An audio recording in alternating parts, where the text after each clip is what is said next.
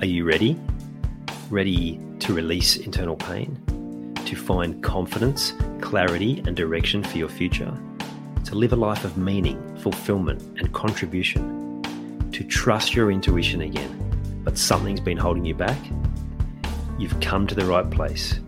Welcome. I'm Ian Hawkins, the host and founder of the Grief Code podcast. Together, let's heal your unresolved or unknown grief by unlocking your grief code. As you tune in to each episode, you will receive insight into your own grief, how to eliminate it, and what to do next. Before we start, I have one request. If any new insights or awareness land with you during this episode, please send me an email at info@ianhawkinscoaching.com and let me know what you found. I know the power of this work and I love to hear the impact these conversations have. Okay, let's get into it. You'd be familiar with the old tale of the two axemen, both going into the woods to chop down trees for the day. And they went their separate ways, but they could hear each other. And one of them just kept chopping away all day, and he couldn't help but notice that the sounds coming from the other man was every hour he would stop for 15 minutes. And he's thinking, wow, that guy's, there's no way he's going to chop down more trees than me today. He's resting every hour. Like, what's going on? But then when they get together at the end of the day and they see who's done what, well, the guy who was stopping every hour for 15 minutes was way, way ahead. And really simple explanation was that every hour he was stopping to sharpen his axe. Now, you'd also be familiar with the concept of how you can apply that to your life in a number of different ways. And one area I particularly want to highlight today is your mind. So, you know, your mind's active 24/7, right? When you're sleeping, when you're doing anything. But you can find ways to sharpen your mind so that you can be more productive all day, every day. Just had a session this morning with a client who's struggled with focus at different times. And what we kept coming back to was, well, what are the key sharpening tools that you use, and are you using them? And so there's the obvious ones around making sure you plan. Now, they're obvious. That doesn't mean they're always used, right? There'd be many examples I'm sure you could think of where you've just gone, well, I've got lots to do. I'm just going to get into it. And there's something about the planning process that gives you clarity, that gives you the steps, that allows the day to flow much better. There's making sure you've got a routine. There's making sure you've got structure. And they all seem pretty basic things, but are you doing them? And are you making them part of your everyday to make sure that you're giving your mind that clarity, you're giving it the focus, and you're taking the time to sharpen your axe? But the one area I really want to focus on is meditation, because to me, there's nothing that provides focus, attention, concentration, calm like meditation. And there's so many different ways you can do it, and there's a lot of confusion out there about how you do it and whether you're doing it right and all these different things. So two things. One is I want to talk about the importance of it, and two is clear up some of those perhaps myths around meditation and the overcomplications of it. So why it's beneficial is because every single day that you do, you're guaranteed to be more focused. You're going to still get distracted. That's just part of life. Our brains are wired for looking for different opportunities, and that's a part of a safety mechanism that's evolutionary or built in, or however you want to put it. But the focus is a key part, and meditation is sharpening your mind better than anything else, because while we're active throughout the day, like I said, the brain's going 24/7. Meditation allows space between thoughts. It allows you to slow the thoughts. It allows you to slow your mind down to a level where you can actually be in a restful state, in a way that you can recalibrate, recharge, and get yourself back on track really quickly.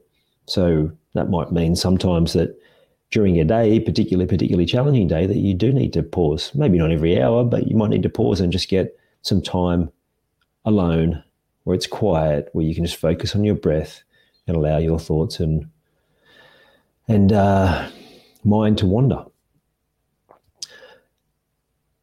It will allow you to get back on track, to be able to bounce back from those distractions. And when whatever tasks you're doing, you'll be so much more in tune with what you're doing. You'll be so much more accurate. You'll be more efficient. And it's just so worth the time it takes to sharpen your mind, to sharpen your axe.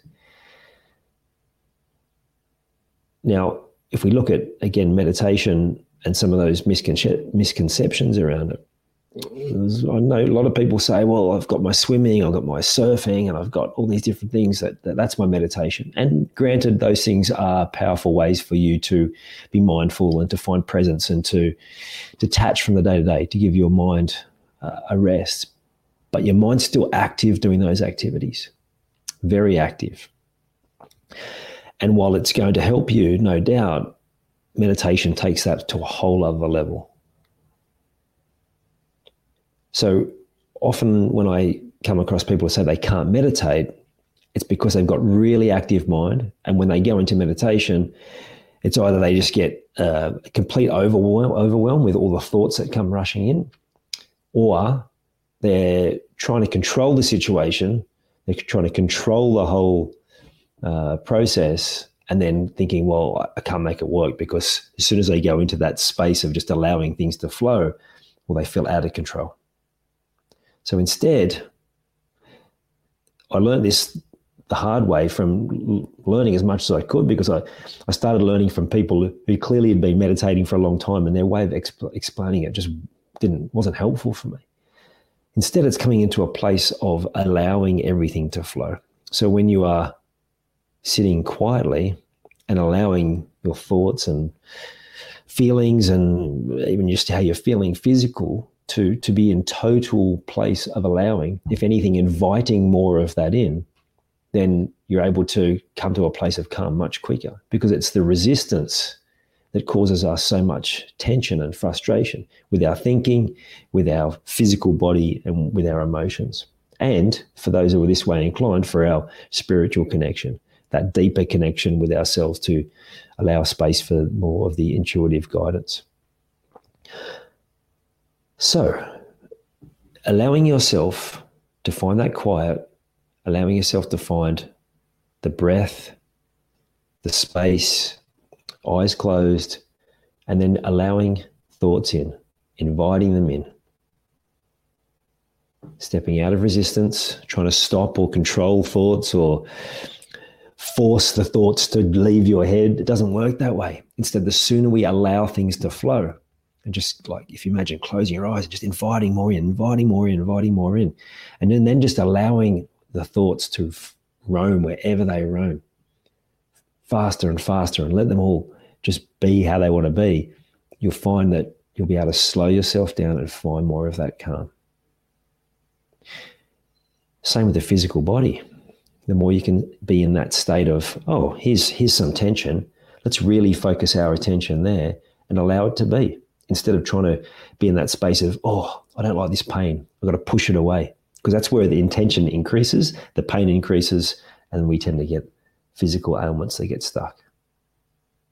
So this state of allowing is so important. And you'll find that you'll want to make this part of your daily occurrence, because the more you do it, you'll realize just how much more focused you are. You realize how much calm you are. You realize how that inner part of your brain will be able to find some peace.